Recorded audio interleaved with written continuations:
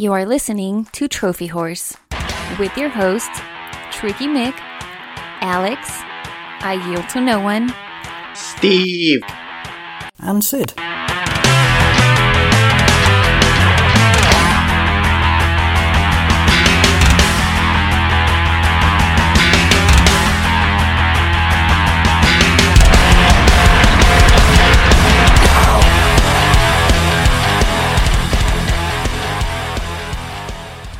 Hello everyone, and welcome to Trophy Horse. This is episode 476, and Yield, I hate to be the one to say it, but should we start calling Tricky a guest host? Because he's not showing up for his host duties.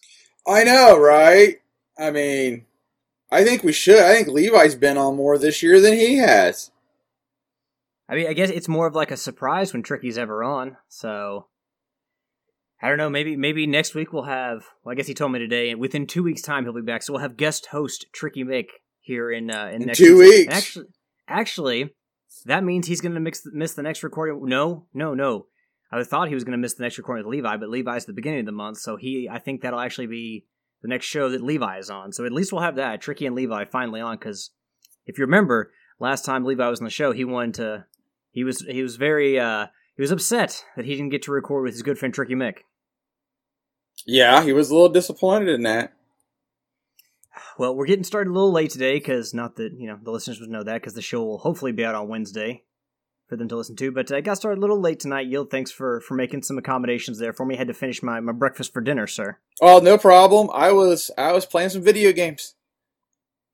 Well, how's your week been thus far since our yet another frustrating week in Rocket League Thursdays this past week? Well, I tried to play some today, some competitive for to get that last challenge knocked out, and it just must have been I got stuck on the team of people who I guess have never played Snow Day, is what it felt like. So anyway, but other than that, not bad. You ever do this competitive soccer? No. Not really. Here's the thing, Yield. I feel like you see the word competitive and you're like, oh, that's for the really good players when, like you and Gareth are really good players. But I've played in competitive. And I'll tell you, the pool of players in Rocket League is big enough where competitive has people that are good, but also people that are not that great. So competitive's not like a step up from casual or anything like that. It's just in competitive, if you quit out of matches, there's no replacement on your team. They just go down to 2 or 1 players. And I think if you quit enough out of games, you're unable to join competitive games for a certain amount of time. But I'm telling you, dude, the difficulty is not that bad. Gotcha. It's no different than casual. I thought about jumping into it, but I had already played like 5 or 6 games and had gone over. My last one, Frank the Tank, came out. So, wait, does that mean you were just going to play one more? No, I was actually scoring goals for the other team. My team did a number on me. I got the puck pushing towards the goal, and I had cleared it over everybody's head, so the whole other team is behind us. So I slow up, and I'm just going to tap the puck, because it was veering a little to the right, and I slow up to tap it. My one teammate clears me out of the way. So I'm like, okay, second teammate's right there. All he's got to do is just bump it in. Nice and straight. Open goal. Nice, awesome. We're going to get a goal. And he hits it, knocks it left, hits it again, and just totally just obliterates it around the stadium. And I'm just like, really? Well, Yield, I hate to say you've been wasting your time, but it sounds like you and I have been on the same course, because I watched Kong vs. Godzilla today, or Godzilla vs. Kong, and that is not good. It is not a good movie. Really? A buddy of mine said he enjoyed it. See, here's the thing. The monsters look great, and the special effects are fantastic. And we've gotten to the point, I remember when the original Transformers movie came out, and not like the animated one back in the 80s, but the 2007 one with Shia LaBeouf. When that came out, people were complaining that, the Transformers look cool, and all the transformations, were great. But that when the Transformers were fighting, you couldn't really tell what was going on. We finally got to the point where I feel like when you see Kong and Godzilla fight, you can actually see what they're doing. You can see, like, actually see the finer points of the fight that's going on, and not just like a whir of CGI that it's like I have no idea what's going on. And the problem is that a lot of times in these movies, the human element's just so disappointing. Like, the monster scenes are great, but when you throw in the humans, like, it's like the Transformers movies, they're just terrible. Like, all the scenes with the humans are really bad, and then you've got, like, these high schoolers that are, teaming with this conspiracy theorist who are trying to, uncover some evil doing or whatever, and, like, they get into, like, secret bases where they should have no way of getting into with all, like, the security and everything. It's just, it gets really bad. The writing is not there, is what you're saying. It just, every scene with the humans, it's like, if you can go online on YouTube and look at all the fight scenes between the monsters, that's great. That's the best part. That's the only part you would want to watch in this movie. But, if you got to sit through almost a 2-hour movie and watch all the human being, like the human struggle of it and the human side, it's just not worth it, because all that's just so cringe. You did a real good job there comparing it to the Transformers, because that was my big argument with the Transformers movies. Now, granted, I'm way behind. I've only seen the first couple. But that was always my complaint, was that we were trying to make a Transformers live-action movie, but the story seemed to center more around the humans. And it was like, no, it was always about the Transformers, and the humans were sidekicks. So the story needs to center around them. Well, I mean, I get, like, the idea that, in a lot of news stories, you want to humanize it and, like, so the readers can attach to it.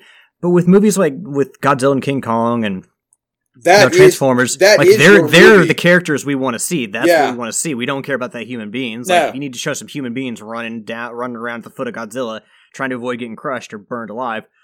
That's fine, but, like, having deep stories and, like, having human beings so interconnected to the story, just, it doesn't often work well. I think in Cloverfield, it worked really well.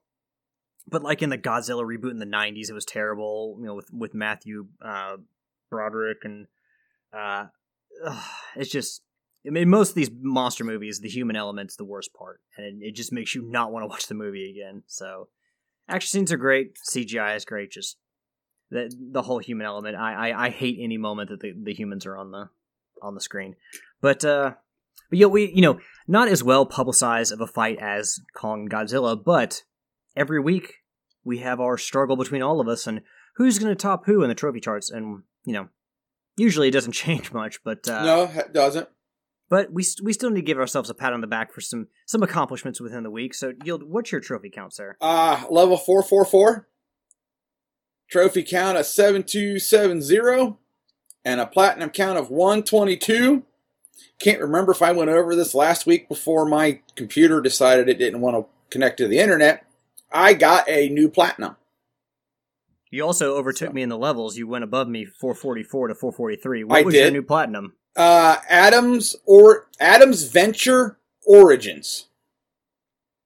And I believe you gave us a little description of that on last week's show, correct? Yes, it's a if I didn't, or for those who don't know, a cheap knockoff would be kind of like an Uncharted. It's more of a, and I only say that because of the exploration, so to speak. It's more of an Indiana Jones type game where you're in the 1920s, you're an archaeologist, and you don't find a lot in the sense of you walk around and, oh, here's a treasure, a la Uncharted. You basically kind of walk through the level. You got a grappling hook you can throw and swing to get to the next puzzle, and then you solve a puzzle. And then you go a little further into the level, solve another puzzle, and so on and so forth to get through the game. By what you were describing, it was more archaeologist than action hero. It is. Because you said there was no, like, fighting or gunplay in it. No, there isn't. And then, kind of some tongue-in-cheek writing. Your archaeologist kind of seems more of a buffoon than an actual archaeologist, but it's kind of funny because he's smart enough to know better in a sense, but he's too worried about hitting on the hot assistant. So it's like I paid, I don't know, $2-3 for it, and I thoroughly enjoyed it. I wouldn't pay, I think, the $20 that they were wanting for it, but I enjoyed it for what it was. It was a fun little different game. Yeah. Trophies. Tricky Mick is level 607, total trophy count of 13,954, with a platinum count of 255. I am level 443, total trophy count of 7,294, with 111 platinums in 110 games. I'm 24 behind you. Well, you're probably going to catch me. I am working on my next platinum, but yeah, you're probably going to catch me in trophies because I've been playing quite a bit of Animal Crossing these days, so jumping back into that. So I'm not necessarily, in the game I have right now, probably isn't going to give me a big enough lead, considering how you have been knocking off platinums left and right. Sid, last but not least, is at level 515 with a total trophy count of 10,277 and a platinum count of 176. So, we've already heard a little bit, Yield, about what you've been playing. Yes. Before we do that, I do want to give a PSA because the Play at Home promotion is going on right now. So I want to remind you again to download these games, if any of them sound like games you want, to download them now while you can for free. So download these games from March 25th, 8 p.m. Pacific Daylight Time to April 22nd, 8 p.m. Pacific Daylight Time. So when this show comes out, you will have a couple more days to download these. So it's important that if you haven't downloaded any of these, go ahead and go for it. The PS4 games are Subnautica, Enter the Gungeon, Abzu, The Witness, and Res Infinite. PlayStation VR games are Astrobot Rescue Mission, Moss, Thumper, and Paper Beast.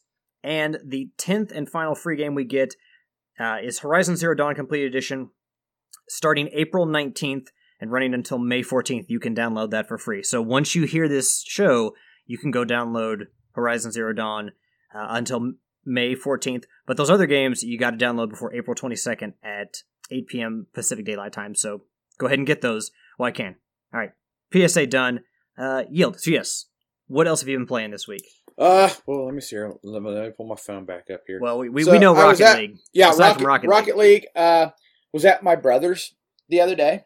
Oh no, it's Mario Kart time. It was Mario Kart time. Oh god, Mario Kart 64? No, we were playing Mario Kart 8. So my brother had How do you... The racing in that is so terrible. Well, the rubber banding is so terrible. I mean, it don't... You could have a lead like you wouldn't believe and turn around and they're right behind you. And it's like, there's no way, because... you get stuck in the middle of the pack, and you're stuck in the middle of the pack unless you just happen to catch a right break at the right time. Well, it's not even like against human players, but like they rubber band the CPU. So like in Mario Kart, and even in Crash Team Racing, like generally you will have the computer will randomly pick one person to race really well for a cup or whatever 4 races you're doing, and that person will be in contention with you for the entire time. So like maybe it's 4 set of races, it's Princess Peach, and then the next cup it's Bowser or somebody, but they will randomly pick somebody, and that other person will come in second or first every time. So if you fall behind, like get hit by a blue shell or a red shell or something and fall behind in the last race, you could easily lose even against the computer because they arbitrarily picked one person to do really well that cup. Yeah. But we had fun. The 4 of us were racing against us in the computer, and it was good times. I think Homer ended up winning a couple more than I did, but it was pretty even between the 2 of us. How many fat lips or broken noses were given out? None. Some trash talking was had. And I'm surprised. Usually Mario Kart and Mario Party bring out the worst in people as far as when it comes to competitiveness. Well, I know Homer gets really mad because of all the times of me and his buddy when we played Mario Kart. It never ask him. He'll swear up and down. It never fails. He gets in the lead, and one of us will get a blue shell and hit him with it. So, does anyone ever try the strategy of like braking and slowing down enough to let somebody else pass, or at least get somebody else trapped in the blue shell vortex? Oh, absolutely. Well, actually, I think that sometimes even if you slow down and come in second, like once the blue shell is on its course, like it'll still hit you. Oh, on Mario Kart 8 it does. I tried that. I saw it coming because on Mario Kart 8, for those who don't know, instead of flying through the air like all the other ones, it zips along the ground and it hits anybody who happens to get in its way on its way to blow up first place. So I had heard from the other two guys playing with us that it was coming, so I locked the brakes up, threw it in reverse, 2 people passed me, and it still blew me up. I was like, what the heck? You know, I actually read, I was doing my stream through Instagram the other day to see what was going on, or just looking at new pictures and stuff, and I follow GameSpot, and I think that one of their stories was that Mario Kart 8 has become the best-selling racing game of all time, which isn't surprising considering they have Deluxe on the Switch, and then there was a Wii U version, but, you know, you had your people being like Forza 1's better. I mean, kind of 2 different styles of racing, but I don't think Mario Kart's the best kart racer there is. We all know my opinions on that. Crash Team Racing. But no surprise there that it's the best-selling racing game of all time, because, God, who owns a Switch and doesn't own Mario Kart? It even came packed in with a lot of them, which I don't think should count as a sale, because you're not... It's a pack-in game, but... it's a free game. Whatever. But, Yield, anything else besides Mario Kart? Let's see, what else did we play? Played some Ticket to Ride. Also, so... Wait, the board game or like a video game style one? The video game style, where you use a phone or a tablet, and the game plays on the TV, and then you do your moves and collect your cards on your phone. You all should crack out some, have somebody buy the Jackbox Party Packs, one of those. Oh, I've got the first 3, and I think Homer may have a couple of them as well. Okay, well, because those would be great games to play. We do sometimes do like Zoom calls with some of my friends who live down in Atlanta, and we'll play some of the Jackbox Party games with them just on a game night, which is a lot of fun. That would be fun. I don't know if I tried that. Oh, I did try it with the Brain 76 one time. We played some where, you know, we both got online together and we're playing with another group of people, and he was streaming it. That wasn't bad. Let's see, what else have I played? So I've been playing some Enemy Front on the PlayStation 3. Finished out my multiplayer trophies. So now I'm on to just playing the single player. Played the Flame in the Flood, which I believe I said the last time that I was trying. Survival games gives me fits because I just don't know how to play them correctly. So, but this one isn't as hard as like Impact Winter. So I'm going to give it another go. It was kind of frustrating me a little bit. So I'll have to start it again. Fired up the Final Station, which was a fun little game. Destroy All Humans 2. Fired it up Friday night. And then I've also been playing a lot of Tom Clancy's Ghost Recon Wildlands. And World of Warship Legends. Because Carriers came out. So I've been playing some Carriers. It's been a few weeks since you played that, so they must have had an update or something. They have. I mean, I've been playing it a little bit, but just I'd hop on, get my daily crate, maybe run a couple of games for my bureau, and then be like, okay, I'm done. But the latest update put Carriers in officially. So I was like, well, let's give these Carriers a try. So that's it. All right, and aside from our Rocket League Thursday night, I did play some Rocket League into the weekend, trying to finish out some of the weekly challenges. But I have been playing. I bought it Friday, I believe, I bought it Friday. Started playing it yesterday. A game that Yield had previously platinum recently. I bought Spirit of the North, which is actually on sale for the spring sale. I got it for $8. Nice. Seemed like a good deal, yeah. Yeah. So thoughts? So I actually saw this game in the store before you mentioned it months ago, and like the first thing that I thought was like, oh my god, you get to play as a fox. This is great. And so like the whole concept of just like going through a game as like playing as a fox was like the main impetus for me wanting to play the game, because I don't know how many foxes I petted in Ghost of Tsushima, but I will tell you, I petted a lot of fucking foxes. Every chance I got, I was petting a fox at a fox den. So I just love some foxes, some Vulpines.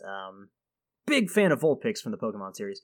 But yeah, so just being able to play as a fox, it may seem like a very silly thing, but like, there's not many games you could do that. And like, so the music in this game is great. Like, from the title screen to just the rest of the game, like, the music just kind of puts you in the perfect mood to play. It's like laid back. It gets you really well into the atmosphere. And so I really, really like that.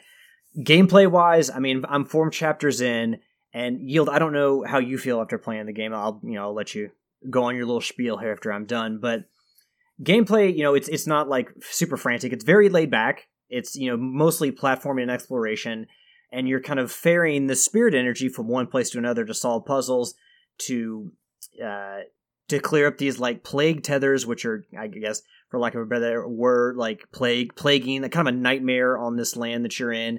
It's never really specifically said where exactly you are, but you're basically doing exploration, solving puzzles. There's no real combat to be said. You pick up a few powers along the way.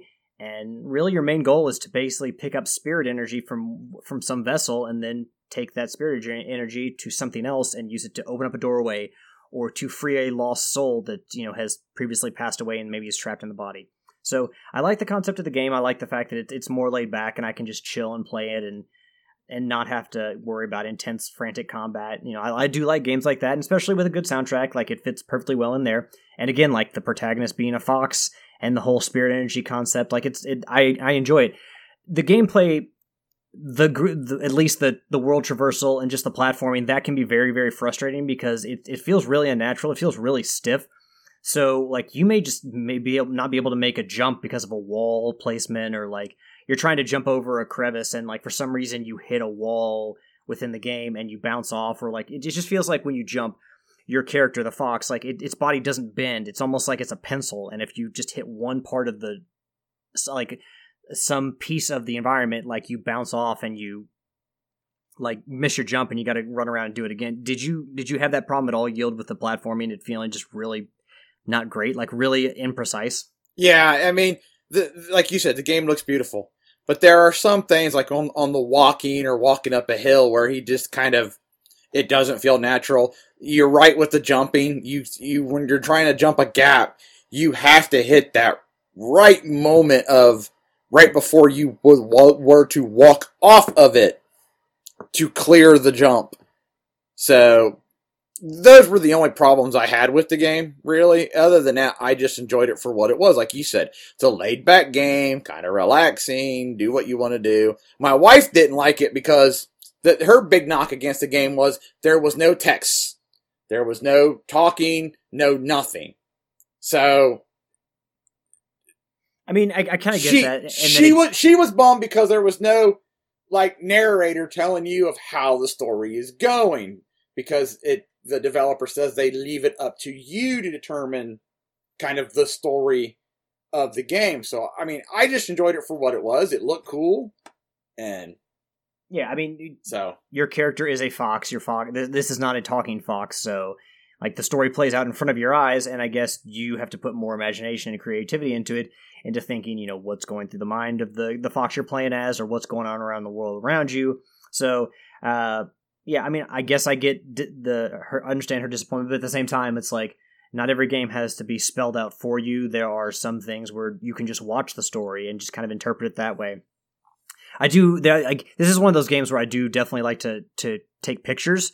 It doesn't have a photo mode or anything, but I do use the share button to take pictures and video in the game, so that is another aspect, like just the look of the game, and just, there are a lot of very scenic places to take pictures, and a lot of great pictures you can snap at it. And just like, I took video of the fox swimming through the water, because the animation of the fox in the water, just animation in general, aside from the jumping and platforming, the animation's great, and just seeing the fox like doing a little like trot through the water, for some reason I thought that would be a great video. And so animation's solid all around when the fox is running, but once you get into the stage of climbing and having to jump, like that's when, your fox goes from a fox to more of like a piece of cardboard that just is completely stiff. So, but I am enjoying it. It's a shorter game, I believe. I think there's 8 chapters, Yield. You can probably get through the game in maybe 4 or 5 hours. Yeah, if you're not exploring and just going from point A to point B, yeah, it sounds about right. But there also are things to collect, and in trophies you're going to have to go. They do have a chapter select, so you can go through and mop up some trophies that way. I know that finding all of the shaman that are returning their staffs to them and freeing their souls. That's something that I gotta have to go back afterwards and do, because I've only found 5 so far, and I'm in chapter 4, and I think there's a total of 28. So I'm gonna have some after the game work cut out for me. But as far as trophies go, it doesn't seem like the trophies are that hard, and you can go back via chapter select, so you really can't miss anything. So yeah, I mean, it's like you said, it's not. I think the gameplay aspects of it aren't that great. It's more of a game that you play for the experience as opposed to the finer details of the platforming, but an enjoyable experience so far with some really good music. So yeah, I'm enjoying the hell out of playing as a fox. Awesome. I'm glad you're enjoying it. Because, I mean, I did. When it was all said and done, I'm like, you know what? This was fun. And I think that's a high compliment that you can give to a game, was when it was all said and done. Did you enjoy yourself? Yeah. And if you guys want to check that game out while it's still on sale, again, I think it's $8 on sale. I can't remember exactly how much it is, but I think it's more of a 50% cut to the normal price. So definitely worth picking up now. It's called Spirit of the North. And Yield, you and I, we're still gaming heavily on our PlayStation 4s, but a lot of our audience may have already graduated to the PlayStation 5 if they could find a PlayStation 5. This news coming from the PlayStation blog, and the first big update for the PlayStation 5 is out. And this post comes from Hideki Nishino, the Senior Vice President, Platforming and Planning, Senior Vice President of Platform Planning and Management. So, just a lot of bullet points I'm going to go through here as part of the newest, I shouldn't say newest, the first big update for the PlayStation 5. So, sorry folks, going to be a lot of reading here. Let's see. The first category is PlayStation 5 storage expansion and management. Store PlayStation 5 games on compatible external USB drives. With this feature, you can now transfer your PS5 games to USB extended storage from your console's internal storage. It's a great way to extend the storage capabilities of your PS5 console, and you can seamlessly copy your PS5 games back to your console's internal storage when you're ready to play. It is faster to reinstall PlayStation 5 games from the USB extended storage than to re-download or copy them from a disc. Because PlayStation 5 games are designed to take advantage of the console's ultra-high-speed SSD, the PlayStation 5 titles cannot be played from the USB external storage. PS5 titles can also cannot be directly downloaded to USB extended storage.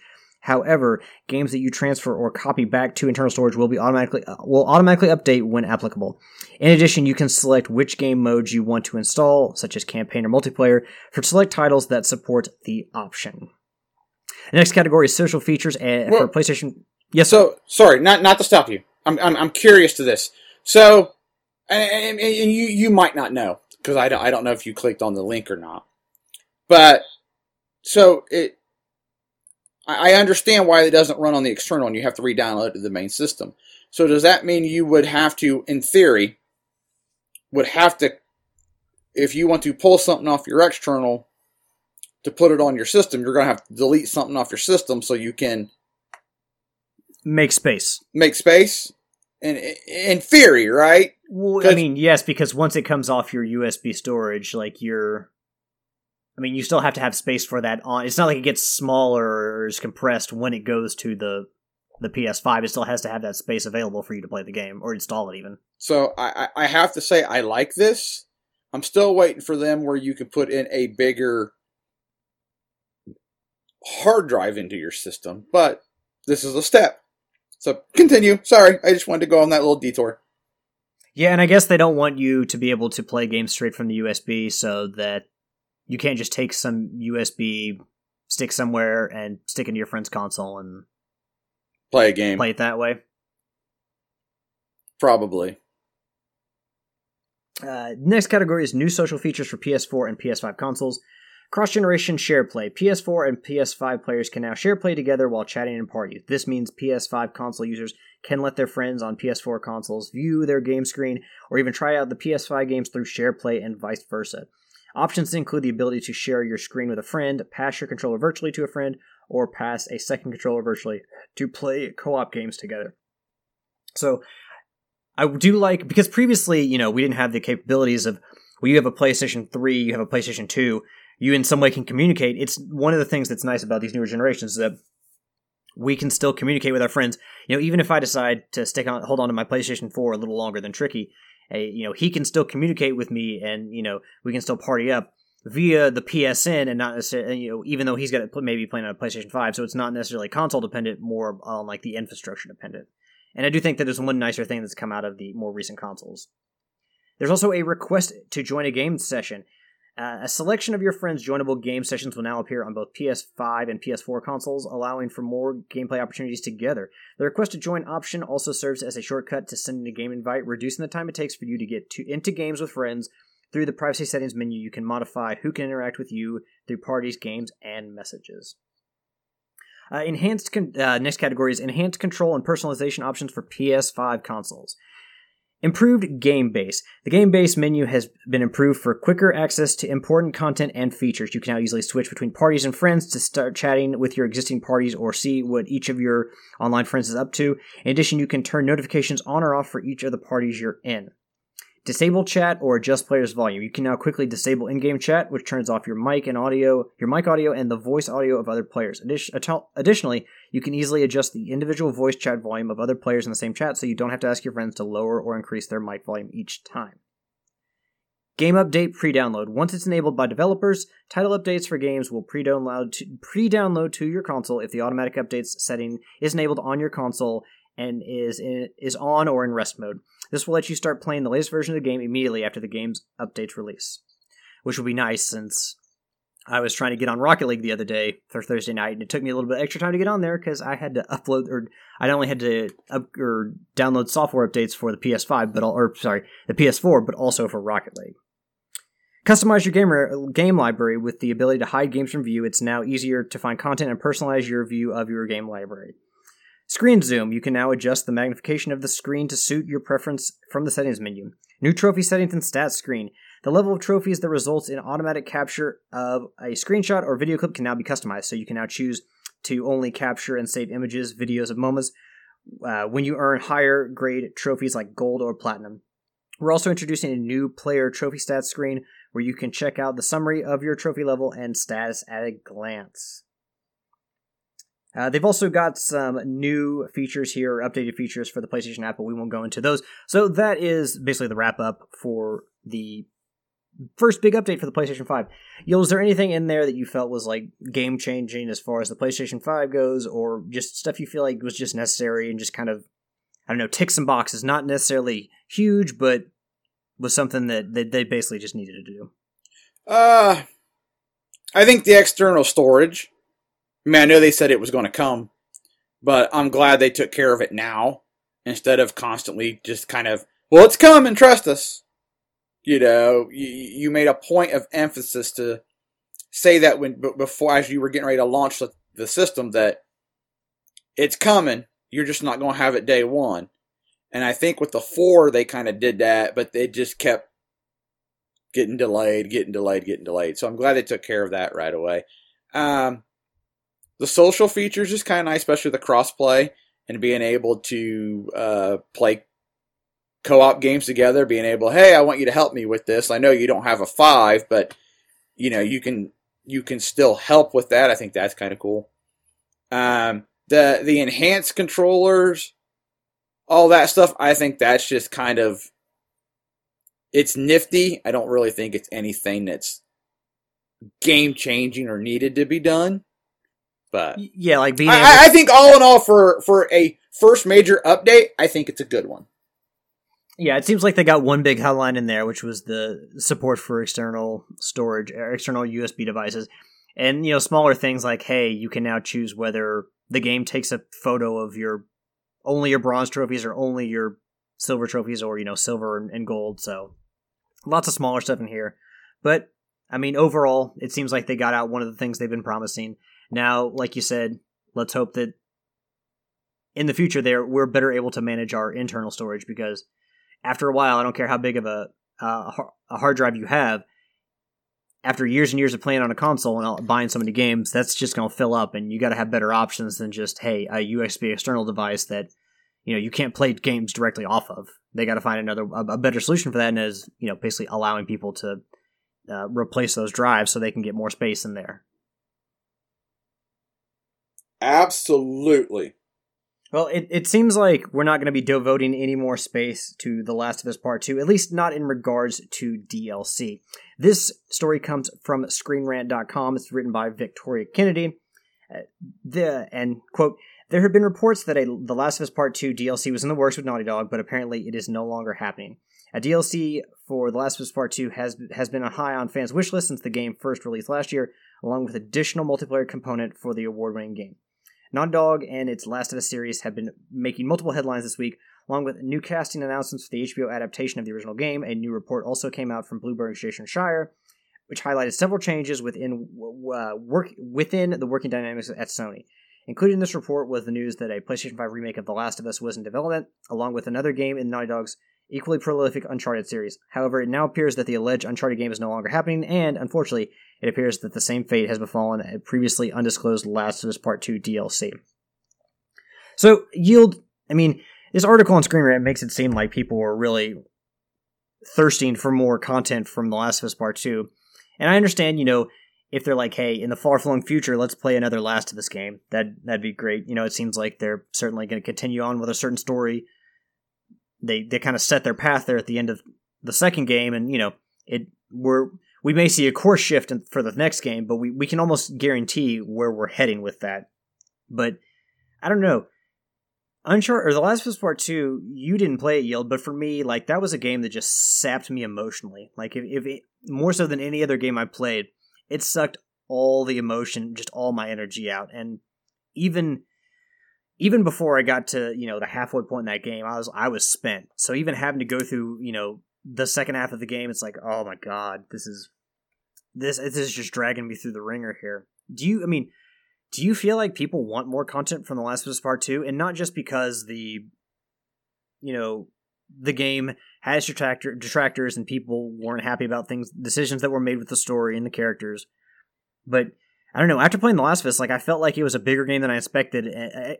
A bigger game than I expected, and I don't know. I don't feel like I needed more content, like something like the Left Behind DLC that we got for the original Last of Us. I don't know.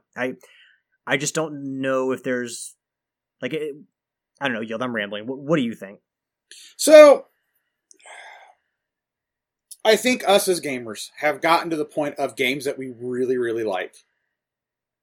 They've given us DLC, whether it's story, multiplayer, something.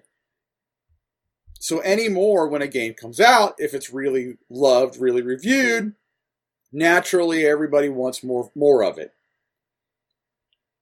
I was okay, believe it or not, when The Last of Us, when I was done with it, I was okay. I don't need Left Behind. It was nice to have, filled in a little bit of a gap because there were nods to it in the story that you're like, what are they talking about? And then when Left Behind come out, oh, these are the nods that they kept making. Not that it was a super a lot, but there were a few nods that were made, and you're like, oh, now this makes sense. So, I was okay with that. But when I rolled credits, I was good. And they could have never have made a Last of Us 2. And I'd have been perfectly okay with it. Loved what I played. Enjoyed the experience. I have gotten to the point of my, gaming career that, I enjoy, like I said, I enjoy the experience for the first time through. And I can see in the story whether, it can end here and everything's fine, or we've left ourselves openings to where we can write a second game. So yeah, I hope that explained things. I was kind of stumbling over myself earlier. I couldn't find the exact things I wanted to say, but I guess the easiest way to put it was I was spent by the end of The Last of Us Part 2, and even before the end, before the credits rolled, it was just like, my god, this just dragged me through hell for the past 32 hours. It, like we've talked about, they set out to tell a specific story, and they succeeded in telling a very emotional story that just cut so deep. And Whether you liked it or not, it elicited a reaction from you. But by the end of that game, yes, I played through it again because to mop up some trophies. And I wanted to get those done before Ghost of Tsushima came out. But this was a game that you could play through the entire story, and once you were done, put down the controller and walk away and never have anything else released for that game, and you'd be fine. Like, at this point, they don't even need a multiplayer part for this game. Work on The Last of Us Part 3. We know it's coming, because Last of Us Part 2 did so well. There needs to be no other content for this game, and I feel like, and if you're listening and you disagree with me, feel free to tell me, but emotionally, after the story we just went through, you could walk away from this game and feel like, I'm done. I don't need any more. Maybe a sequel in the future, but as far as this installment goes, it's wrapped up. I'm good. And I think we as gamers should be more willing to accept that. And as developers, instead of giving into that, sometimes go, this is what we were set to do, and we did it. Now, if they were planning on doing additional DLC for it, maybe it turned out to be like Lost Legacy, where, hey, we planned to do this, and as the ball got going and the story they wanted to tell, it was, you know what? This is just a whole new game. So instead of going through that fiasco of what they did with Uncharted 4 into Lost Legacy, we'll just scrap the thought of doing DLC now, and we'll just focus on whatever we're doing next. And I'm just spitballing, I could totally be wrong. Well, and for a lot of people, once they were finished with games like Uncharted, like The Last of Us Part 2 and Ghost of Tsushima, they set their eyes on the PlayStation 5, and they were ready to go. They were ready to upgrade day one. Now, of course, Yield and I have not been able to procure one because I haven't even seen one in stores, I don't think. They've been really scarce. I mean, I haven't seen a Switch in stores at all either. And really? I have seen those in stores. Yeah, if anyone's looking for a Switch, go to Ohio. Go to the suburbs of Columbus, because that's where they're all hiding out. But surely, like, this fervor for PlayStation 5s and people, checking, like, feverishly watching Twitter and seeing when they're restocked, and then, going to the stores as soon as possible, that it is all feeding into this. That recent article here on IGN, PlayStation 5 breaks another huge U.S. sales record. So this article is written by Adam Bankhurst, and it is based on information from the NPD Group's Matt Piscatella. And let me get Matt's credentials here. The executive director and video game industry advisor for the NPD Group. So on Twitter, he shared some stats, and they were, Adam from IGN brought them all together, lassoed them all. The important thing we want to talk about here, we're not going to talk about all the NPD results, because that's just way too many numbers and just gets way too boring. But the key here is that in the first 5 months on the market, the PlayStation 5 has become the fastest selling console in U.S. history in both unit and dollar sales. As revealed by the NPD Group's Matt Pescatella, this news arrives 1 month after the PS5 became the fastest selling console in U.S. history in dollar sales. Despite that new record, the Nintendo Switch has continued to reign as the best-selling hardware platform in both units and dollar sales during March 2021. However, the PS5 did rank first in hardware dollar sales in Q1 2021. So we did talk about previously how, yes, by dollar sales, the PlayStation 5 was the best-selling console in U.S. history, but it was also more expensive. We did talk about the cost of that, but like, even despite scarcity, it was able to break a new record via unit measure, which is impressive. Think how well they could do if they just were able to get them on store shelves. Like, if everybody who wanted a PlayStation 5 could buy them now, imagine how the numbers that they could put up. Well, they'd put up incredible numbers. So, as much as they said COVID didn't affect production, it had to have.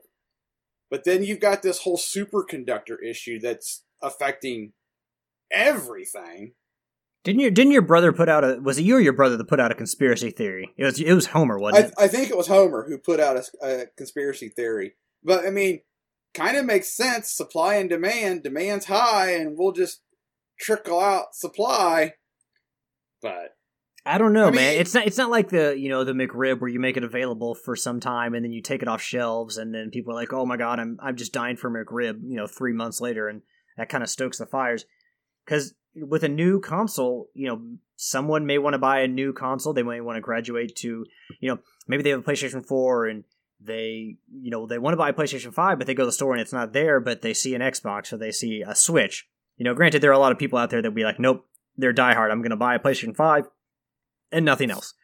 But if you can make money now, if you can produce the hardware and get it in store shelves and get more people to buy your software, because think about it, how many games, like they put out all these games, Spider-Man, Miles Morales, and you've got Ratchet and Clank coming up, and like those are just examples of one game that's been out and one game that's coming up. But think of all these games that have been released for the PlayStation 5 and how much more money they could make off of that if they just had more consoles out there and there were more people to buy software. So yes, maybe the idea that, we hold back, stuff to, keep the demand high, but also you're missing out on software sales that necessarily people may not go back and buy, like say a Demon Souls remake. They may not go back and buy that game, or Godfall. People may just completely forgot about Godfall and never go back and buy that. So for the sake of your launch titles and games that come out in the first 6 months of your console's launch, wouldn't you want as many people as possible to be able to buy that, to pump up the software numbers and the money you make off of that? Well, not only that, but games that are dependent on online multiplayer, you are extremely limiting your player base because you don't have the hardware to play that game. So by the time you get more demand out there for people like me and you, everybody else has been like, I've moved on. I don't believe in the whole conspiracy theory, but I did find your brother's post. It's from Thursday. Anyone else seeing a correlation between Sony continuing to support the PS4 with new games and the lack of PlayStation 5 consoles? A casual observer might blame the semiconductor shortage. That's us, Yield. We're casual observers. But I believe something far more sinister is at play here, people. So I guess that your brother thinks that them making games for the PlayStation 4 is preventing them from releasing PlayStation 5 consoles? It could be. Well, and I have said on previous shows that a lot of the games that they were pumping out for the 5, because you remember the state of plays, and that game looks interesting. We talked about it. That game looks interesting. That game looks interesting. And then by the end of the week of that same state of play, or the following week, they're like, this one, this one, this one, and this one are all available on the 4 as well. And I was like, man, it's smart, but it's also not smart. I mean, now it seems really smart because you can't get a hold of a 5, so if you really want to play that game, you can get it for the 4. But demand would be even crazy high if you really want to play that game, and you can only get it for the 5. So, see, I think that Sony is doing everything. I mean, yes, they're still supporting the PlayStation 4, but I think that they are doing pretty much everything they can without, straight shoving a PlayStation 5 into all of our carts, our online baskets, or our physical shopping carts. They're doing everything they can to get people to step up to the next console and buy PlayStation 5, because that's where most of their support is going.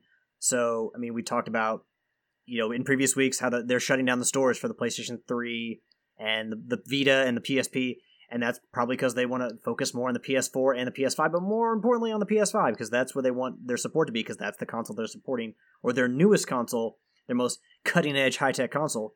So they want people there. They want their dollars there. They want their hands there. They want their eyes there. That's what they wanted. So I can't see Sony holding back to support the PlayStation 4 at the expense of the PS5. I think it's just an issue of there's hardware. One, it's hard to find a console in general, but, through most console launches, but in general with this one, I think it's just parts and pieces to the PlayStation 5 that they just cannot get. And other things that a global pandemic might be affecting, like the ability to have a labor force that may not be able to work or may not want to work, so. We'll just have to wait and see how this all shakes out. Well, for a second there, I wasn't sure if you were still there, Hugh. I was trying to think about what I was going to say next. But we do know the way forward for Ubisoft, as they have announced the Ubisoft Forward E3 2021 conference. This comes from IGN.com and Matt Purslow. So basically, the presentation that's going to be taking part of E3 2021, its summer digital conference for Ubisoft, is going to happen June 12th at 12 p.m. PST. The digital conference will take place on Saturday, June 12th, starting at 12 p.m. PT. Now, we don't have anything else to go on besides the date and time. We do know it'll be part of the E3 conference, so you would presume that Ubisoft is going to bring out quite a few of the big guns. They may talk about updates for some of their previously released games, but this is a prime opportunity for them to show us what is gonna what we're gonna look forward to in the year to come from Ubisoft 2021 and into 2022. So, IGN and Matt Purslow, they remarked that Ubisoft last year at their Forward events, we detailed looks at Assassin's Creed Valhalla and Watch Dogs Legions and other stuff on Immortals Fenyx Rising. But as far as what we know about but that has not been released yet, IGN and Matt does say that Far Cry 6 is in the works and Rainbow Six Quarantine, or potentially Rainbow Six Parasite, March, whatever they want to call it. Those are in the works, so those potentially are ripe for the picking. Those you would assume, considering that Far Cry and Rainbow Six, those are huge franchises for Ubisoft, that they will be there in some capacity, especially since should be, yeah. Other games that were dropped there by IGN, name dropped, were Skull and Bones and Beyond Good and Evil 2.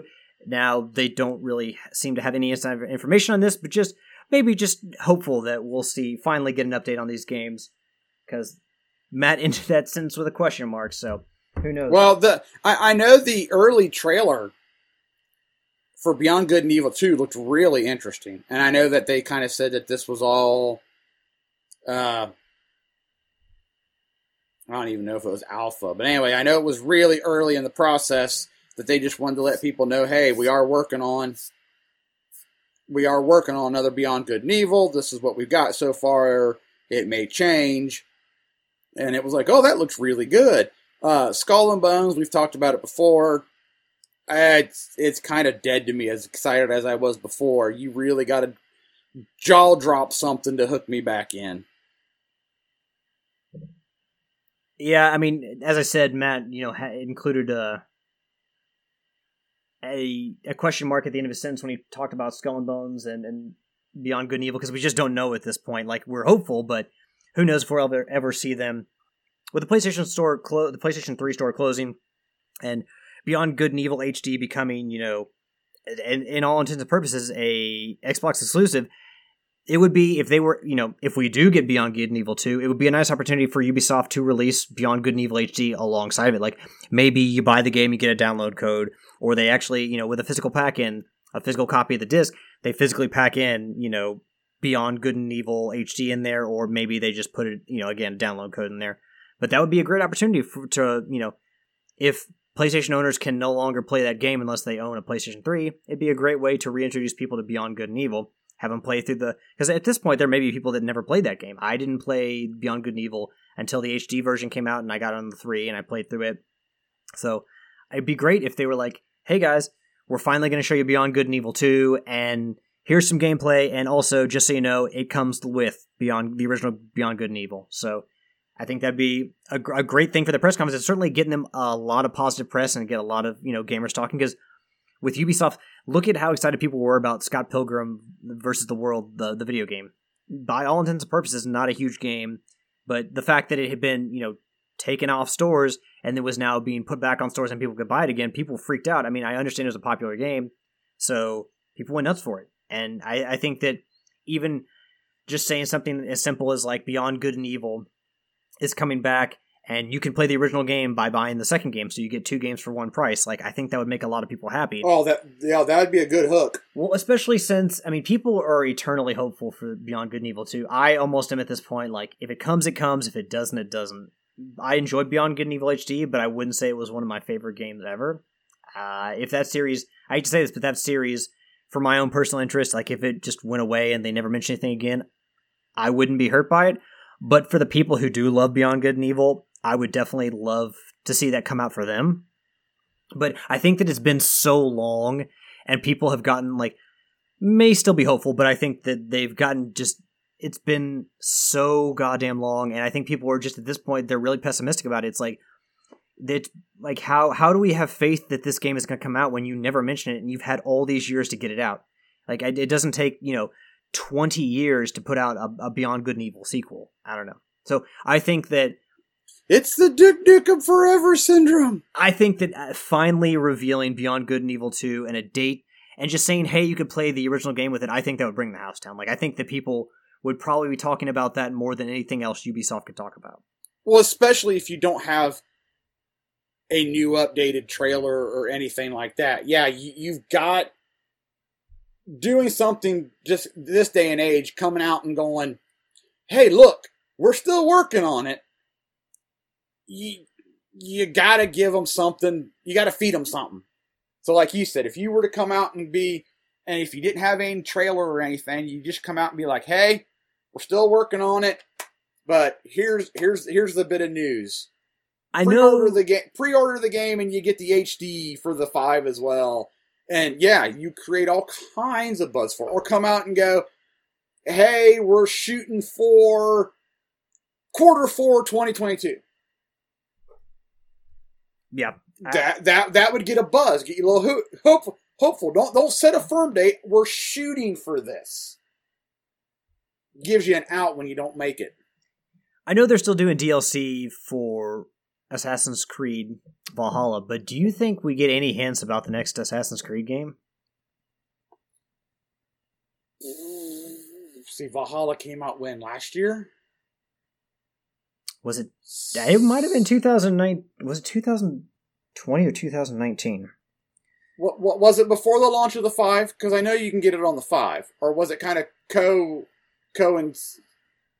Actually, it was November. It was November 10th, 2020. Yeah, I mean that makes sense. Okay, so it was at the same time the 5 and the Xbox launched. So it could be they're on what, a 2-year cycle?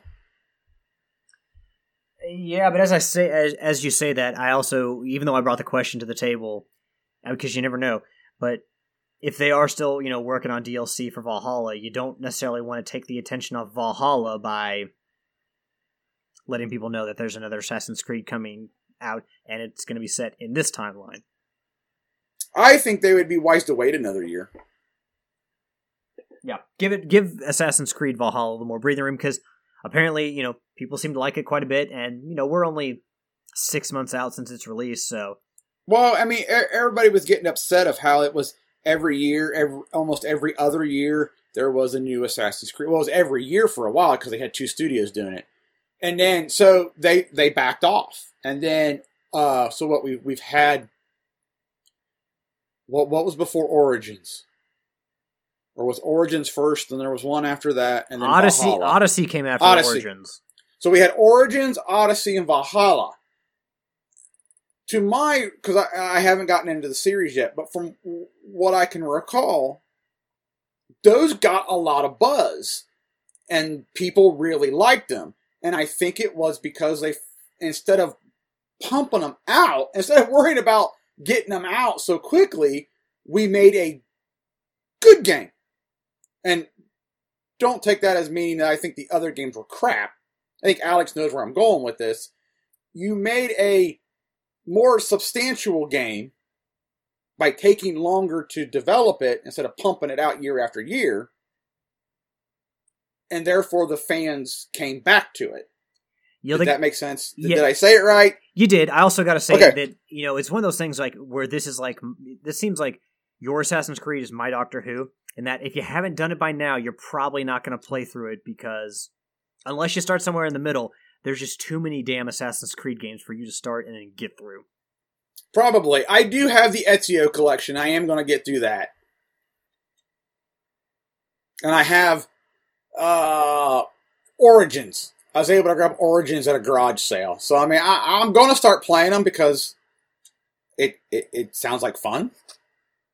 I just wasn't on the Assassin's Creed train to begin with because I was one of those gamers. Another one? We haven't even let the first one digest yet. Well, I mean, you look at a series like Ratchet and Clank, which we're getting another Ratchet and Clank game, Rift Apart, on June 11th. In the early days, the first 3 Ratchet and Clanks were released year after year after year. And, so they did that whole every year strategy for Ratchet and Clank. But, even with Tools of Destruction, I think Tools of Destruction came out, and I think Quest for Booty was released, as like a much smaller downloadable game that, was independent kind of Tools for Destruction, but was still within that universe. I think that came out within a year of Tools of Destruction. That was kind of an hors d'oeuvre to get you to the next one. But I think that they've done a good job of managing Ratchet and Clank, because all these years later, people still get excited about Ratchet and Clank games, and while they initially started on the year after year basis, they've done a much better job about spreading those games out. And as you've seen, like a lot of games at this point, people say, oh, that franchise just needs to go by the wayside, that mascot needs to go to the grinder. People just don't like Sonic anymore these days, or a lot of people get annoyed by Sonic. Or maybe it's just that his games are crap. But Ratchet and Clank is not really one of those game series. It's managed to survive and thrive all these years.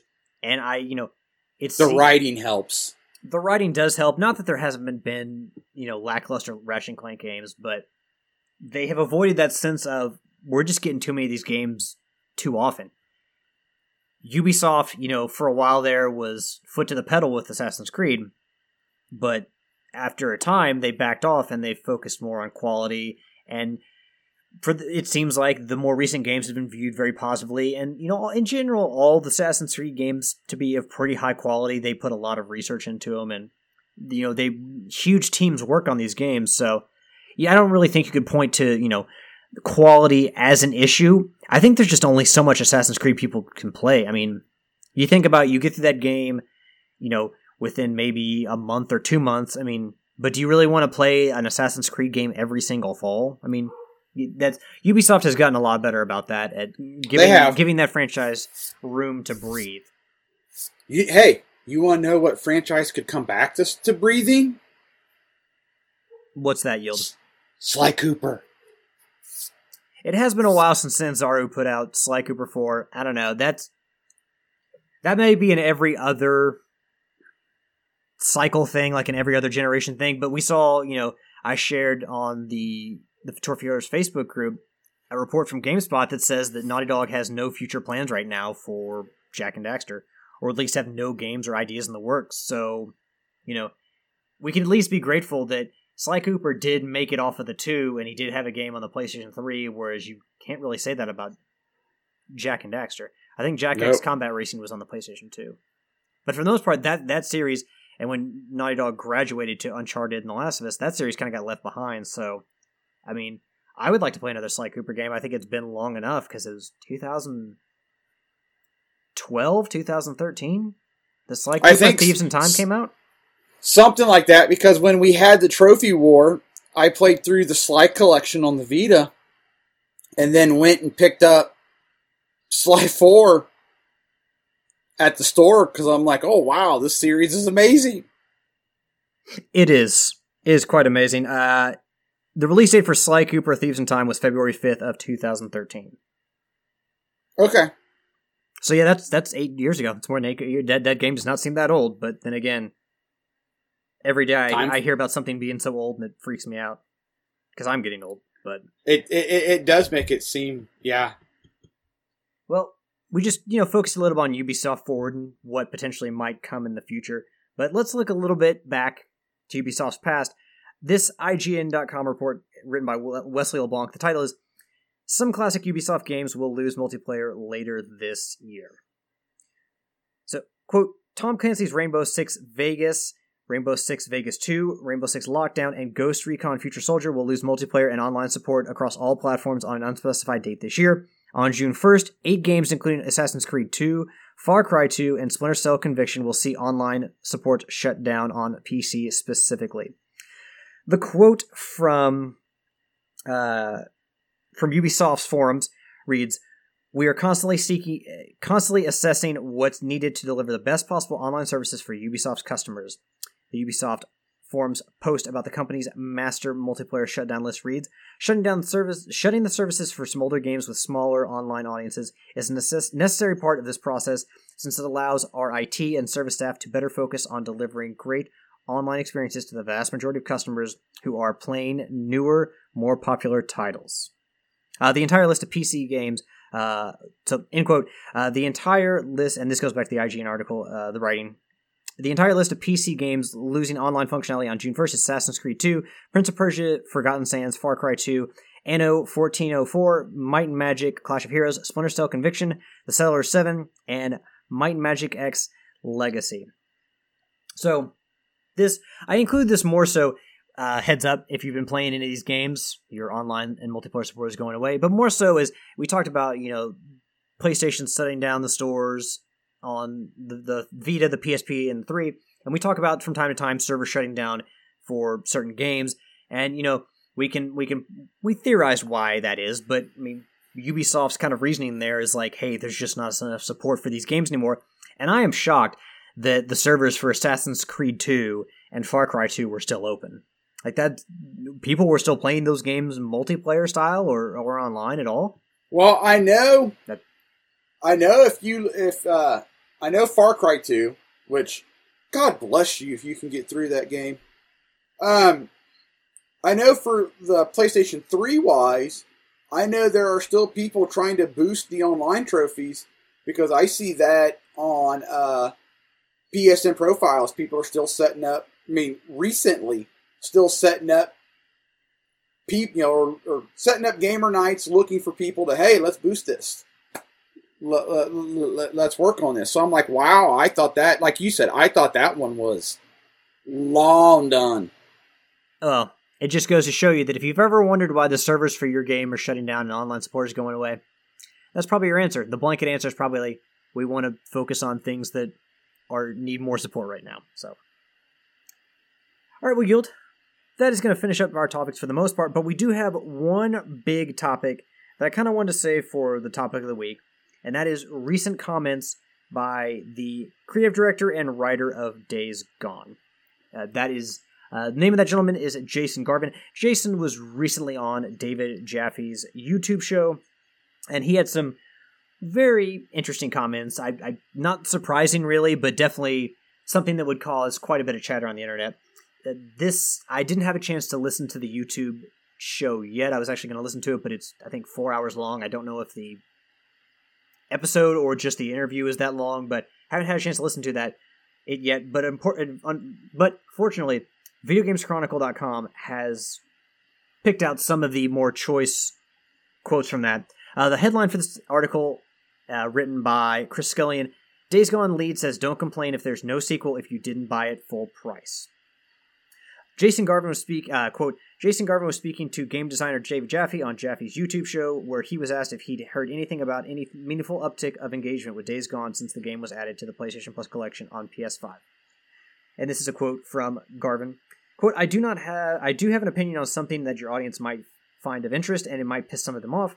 Garvin replied, if you love a game, buy it fucking full price. I can't tell you how many times I've seen gamers say, yeah, I got that on sale, I got it through PS Plus, whatever. But how do you know you will love a game? This is Jaffe. Quote, how do you know you will love a game until you've played it? Back to Garvin. Quote, I'm just saying you don't, but don't complain if a game doesn't get a sequel if it wasn't supported at launch, Garvin replied. It's like God of War got whatever number of millions of sales at launch, and, Days Gone didn't. I'm just speaking for me personally as a developer. I don't work for Sony. I don't know what the numbers are. I can tell you that when we were doing Siphon Filter, Dark Mirror, we got so fucked on Dark Mirror because piracy was a thing, and Sony wasn't really caught up on what piracy was doing to sales. And we would show them torrents, and torrent site had 200,000 copies of Dark Mirror being downloaded. If I remember right, the numbers could be wrong, but regardless, I was pissed about it then, and I was like, this is money out of my pocket. So I think an uptick in engagement with the game is not as important as did you buy the game at full price, because if you did, then that's supporting the developer directly. So that's the end of the quote. I understand why Garvin would be pissed. Like, first of all, going out and just torrenting a game, that's stealing. Don't do that shit. How do you feel, Yield, about his comments about buying the game full price? Because we're obviously against stealing the game, but he also brought into the fold waiting for it to come on PlayStation Plus or waiting for it to go on sale. How do you feel about that? So I can see both sides of this coin, both sides of the fence, because I am one of those guys that if I couldn't get to it, you may be the quintessential prototype for that mindset. If I can't get to it the day it launches because there's already another game higher on my horizon, or I forgot about it, I am your bargain bin shopper. Hey. I'm sure there ain't a listener out there that won't tell me, hey, we spent a lot of money on this, so if I can pick up a really good game on the cheap because I wasn't into it, I'm going to do it. But I am the one that supported Days Gone when it came out. I was sold. Shut up, here's my money. So I understand Garvin's point of if we'd have had the huge sales at launch, this probably wouldn't even be a discussion. But we didn't. And now it's on Plus. So having an uptick in it now kind of it seems like in his mind doesn't amount to a hill of beans, because as it's been reported, they're off doing something else now. Also, in their studio was shuttered to go do other things, if you believe that report. So for me, I haven't even downloaded Days Gone or any of the free games for April yet. I plan to, but this was a game I didn't buy it at first because it didn't hook you. It didn't interest me, really. I mean, I went out and bought Horizon the first day it was available. I went out and bought The Last of Us Part 2 first day it was out. I was there for, to pay $60 for Ghost of Tsushima. So I am not against paying full price for a game that I want to play.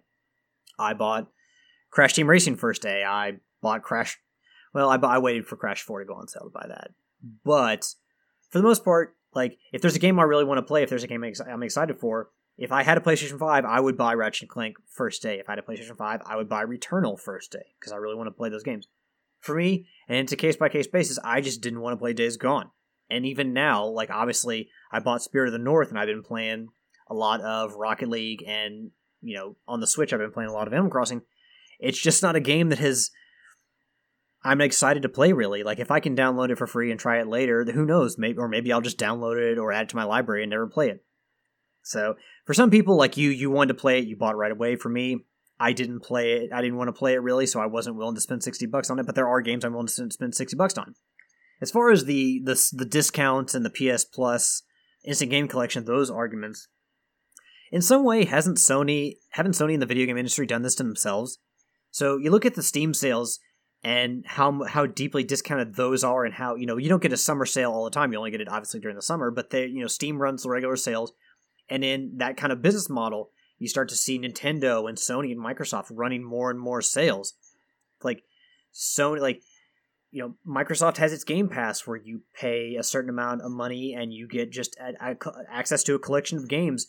PlayStation Plus now, or PlayStation Now, you pay basically you pay a fee and you get a buffet of games. Maybe not necessarily the newest and greatest games, but you can pay a subscription fee to get access to all these games. You pay, as part of their PlayStation Plus as a way to monetize online. When, they saw what Microsoft was doing with Xbox Live, they wanted to obviously monetize their online service too. There's regular sales, and some of these games for PlayStation Plus members are more deeply discounted or even free. We have the Instant Game Collection every month. Nintendo's got their own online services, and, they run frequent sales too. So, by running all these constant sales and looking to sell and, cutting down the price of certain games, I got, a month or so after Crash Bandicoot 4 was released, I got that game for under $40. By running all these constant sales and trying to, drive that software sales growth, has the industry not done this to itself? Have these platform holders and publishers not done this to themselves? Where these games are, consistently either free games in our face or discounted games, that why wouldn't we as the consumers say, I'll just wait. If I can save more money and spend that money elsewhere, on my house or whatnot, or I can buy more games, maybe I can buy one $60 game a month, or I could wait till it goes on sale and buy 3 games this month. I can wait till Black Friday and get 2 or 3. So I understand why Garvin, seems pissed when he's saying this, and I completely understand because the game isn't going to get a sequel, most likely, at least not in the near term. It doesn't seem like it. Sony has deemed that not an avenue they want to go down because they just didn't see Days Gone as enough of a success to warrant a sequel. But I mean, telling people, hey, support the game. Like, yes, I want to support developers. I want to support publishers. I want to support Sony. I want to support Nintendo. But let's be honest about this. Sony and Nintendo find themselves in this position. Like, I remember something about like Nintendo talking about the devaluation of games where you make games free on the App Store. Like, it was specifically like iPhone games and mobile games, how that would kind of devalue games because people could pick up like cheap games on their phone or free games with, ads or free games with in-game purchases, in-app purchases, and how that devalues games. So with all these sales and lower priced games, like the video game industry, it would seem, Yield, as a whole has done this to itself where, especially with something like PlayStation Plus, where it's like, we are trained now to be like, especially, you look at the situation with Maneater, where Maneater went on sale, and then they released it for PlayStation Plus for free like 2 weeks later or something like that, or a week later. And then they had to give people refunds. Like, are we as consumers not been trained by the video game industry to understand that, and not just video games, but movies and everything. Like movies, like, you buy a movie at release and it's like expensive, or like it's like $30, it's $25. But if you wait for it to go on sale, like maybe 6 months down the road, you can pick it up for 10 or 15. Haven't we been trained as customers, to look for the best deal? Yes, we have. I mean, yes, I believe in supporting developers, and if there's a game I really want to go buy at full price, I want to play right away, I will. I'm gonna go buy it. I will absolutely do that, but at the same time, can you really blame consumers for doing, following a trend that the video game industry and the entertainment industry as a whole has set? I mean, that's the trajectory of a product. Like a computer or a laptop or video game hardware comes out. Well, video game hardware, you may see cheaper models later on, but you see external storage, like all that stuff gets cheaper as time goes on, and like that's just the way we've been trained. Like, wait for things to go down in price, and they'll become more affordable. Yeah. If you want to yell at somebody for stealing your game, absolutely yell at them all day. People should not be stealing games, but like, people waiting for games to go on sale or for a cheaper price, that's just what we've been trained to do as consumers. And I get that part of his point was, don't complain about a game not getting a sequel if you don't support it with $60. I mean, there may be something to that. If you're only willing to pay $10 for a game, then and Sony turns around and says, well, we only made so much money off of this, we don't really want to make a sequel to this because the financial investment just isn't there. Like, I mean, it's kind of a double-edged sword, because we as consumers complain, there's a while there where it's like, we only get sequels, and then something like, Mirror's Edge or Dead Space comes out, and everyone's like, oh god, yes, Electronic Arts is doing great things. But then from the developer's side, it may be just more, it may mean better financials if you just keep putting out Call of Duty games every year because people will buy it. I don't know what the solution is, but I think that we as consumers have been taught to just, if you don't want something right away, just wait for it to go down in price and you can buy it at a cheaper price. But also, when it comes to the platform holders and people who make video games, like saying, well, why are we going to take a flyer on this new original game when it's going to cost us a ton of money in marketing or whatever, it's going to cost us a ton of money to make, and we may not get that financial investment back, whereas we can just release another sports game or another Call of Duty and we'll make money off it. I don't know. I don't know what the solution is, Yield. I can't help you with that either. I mean, so this day and age, I was going to say this day and age with the keyboard warriors picking up a game, we'll just stay with Days Gone. So those of you who picked it up late, and I'm talking like you were me, you bargain shopped, or hey, I got it for Plus, and you play it and you love it and you want a sequel. You rush to the forums and start complaining about a sequel. I get that, and in that aspect, I totally go with Garvin. Well, you didn't support it. Back before we had all these forums and everybody who could hide behind a keyboard had a voice, you know, it went on sales numbers, and games didn't go on sale as quickly. So I really don't know if there's a good way for it. It honestly, I think it's what if Sony believes in the game, and at first they believed heavily in Days Gone, considering, you know, they put a big marketing push behind it. I mean, you saw that game everywhere. So, but then if they don't see the return back on it, they're going to move on.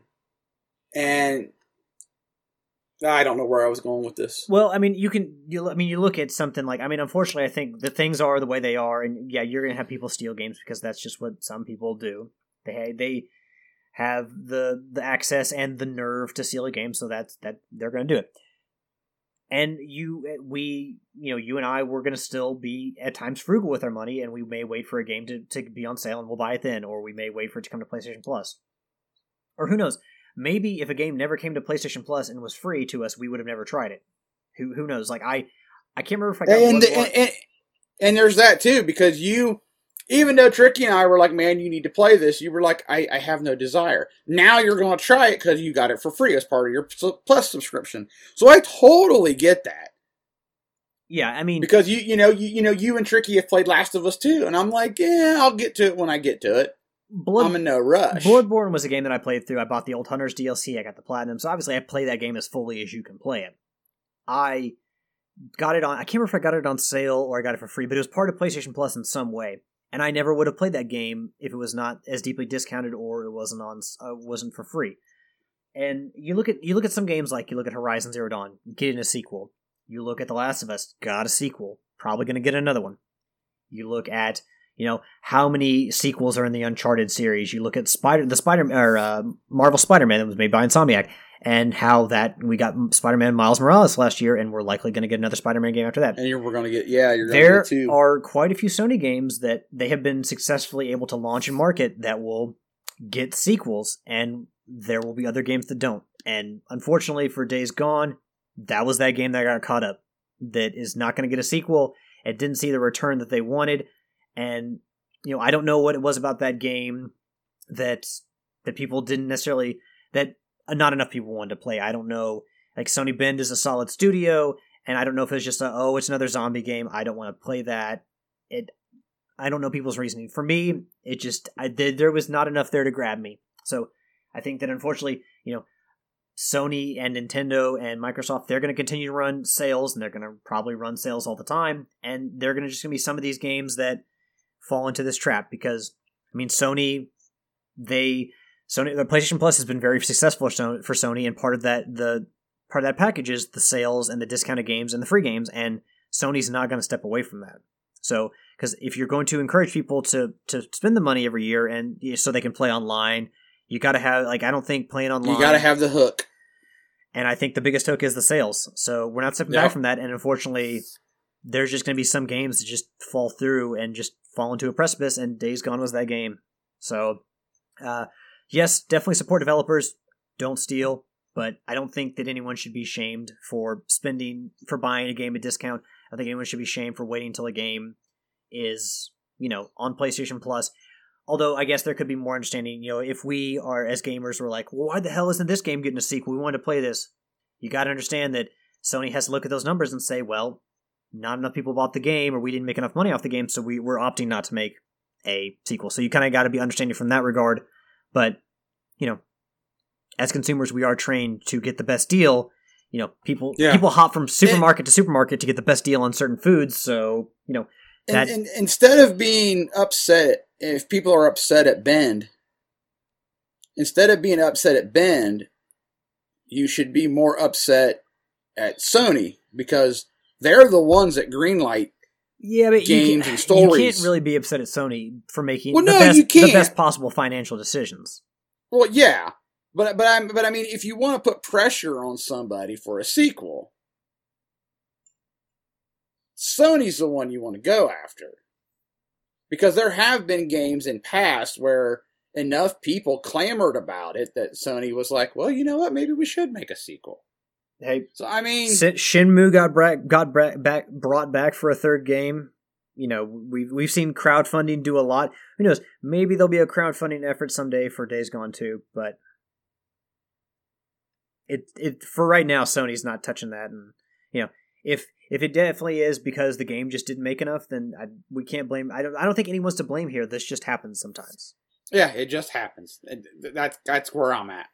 Well, Yield, we've been cracking at this for about an hour and a half. What do you say we do some shout-outs and get out of here? Actually, first, let me look and see if there's anything shared within the Trophy Horse Facebook group that I'd like to highlight. Throw out some love to some of the community. Definitely not Michael Miller. Who wants to hear what he has to say? Your brother wants to start a fight because on Thursday he posted the sign guy. Last of Us is a Resident Evil wannabe. Change my mind. I like that. Nitro got a big laugh out of that.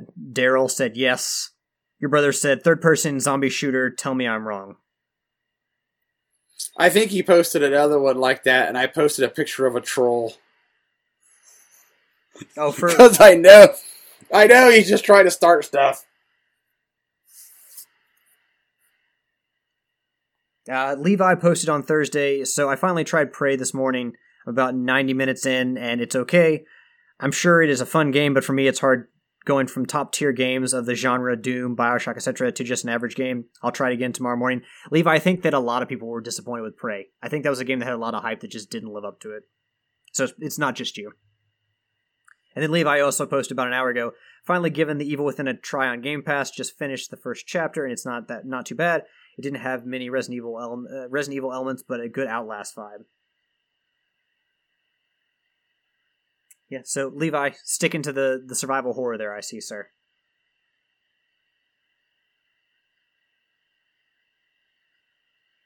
Oh, that's another example there of Games Pass where Levi is given The Evil Within a try. Money, he spends money on Game Pass, but he didn't spend it, $60 on Evil Within. But that's his way of his door in, his entry into the game. So, I mean, as a creator, yes, you want your game to make money, but also don't you want people to play it and as many as people possible to play it. So, if that's their avenue in Game Pass or PlayStation Plus, I don't think that's a bad thing. All right, the topic is done. Yield. Let's get out here some shout-outs, sir. Why don't you shout out to the community, to family, to friends, to video game makers, whoever you want to shout out to. Shout out to Prepared Dire Scum. He had a birthday last week. Also, shout out to Prepared Dire Scum, Harry Balls on Ya, Homer Gets Stuffed. We had our monthly video game trash talking, playing. Shout out to Alex for recording tonight. Shout out to Tricky doing whatever Tricky does. Doesn't record. Shots fired. Shout out to you, all the pimps and the madams of the whoredom, downloading, listening, interacting, Facebooking, all that awesome stuff. That's it. And I want to thank the listeners, the fuel to the fire that is Trophy Horse. Thank you all for downloading, listening, sharing the word of Trophy Horse with your friends, your family, coworkers, whoever you want to talk to the show about. We appreciate your word of mouth, and we just appreciate your support. Whether you come and you download the show, whether you watch us on our Twitch streams for Rocket League on Thursday nights. Thank you all for continuing to support the show and pushing us to even greater heights. We couldn't do it without you. We would not have a show without you. So we love our community. Thank you all so very much. Give a shout out to Yield for recording with me tonight. Shout out to Tricky, even though he couldn't be here. He's working, so it's not like he's sleeping it off. He's making some money. And he would like to have you believe lots of money where you can buy lots of PlayStation 5s with. Probably so many PlayStation 5s, it's preventing you from getting a PlayStation 5. Last but not least, I want to give a shout out to my awesome girlfriend, Ashley, who has hard at work today on her schoolwork.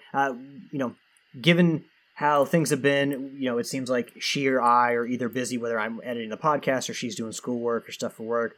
But we did take a break from all that, and this past Wednesday we went to the Louisville Zoo for one of their semi-annual lantern festivals, light shows there. They call it Wild Lights, where I talked about a little bit, where they basically build these giant animal structures out of lanterns. Really cool. But went there this past Wednesday, had a wonderful time, had some really cool stuff out there. They actually, as I was talking about the foxes a little earlier in my desire to play Spear of the North because I got to play as a fox, one of the coolest things they had there was they had a structure, a lantern built out, and it was a Ninetales from ancient Chinese and Japanese myth.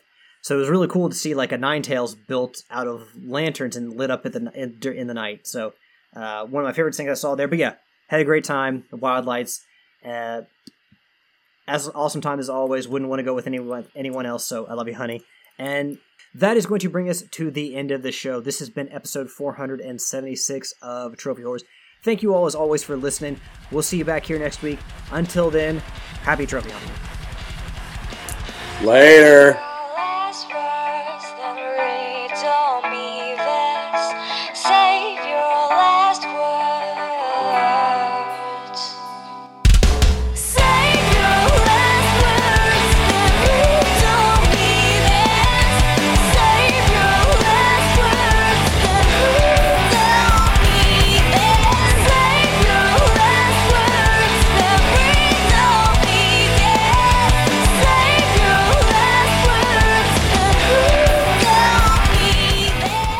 The theme song is Venus by the band Even off their album Zenith. Permission granted by the band and 12 Stone Records. You can find them on Facebook by going to www.facebook.com/evenphilippines.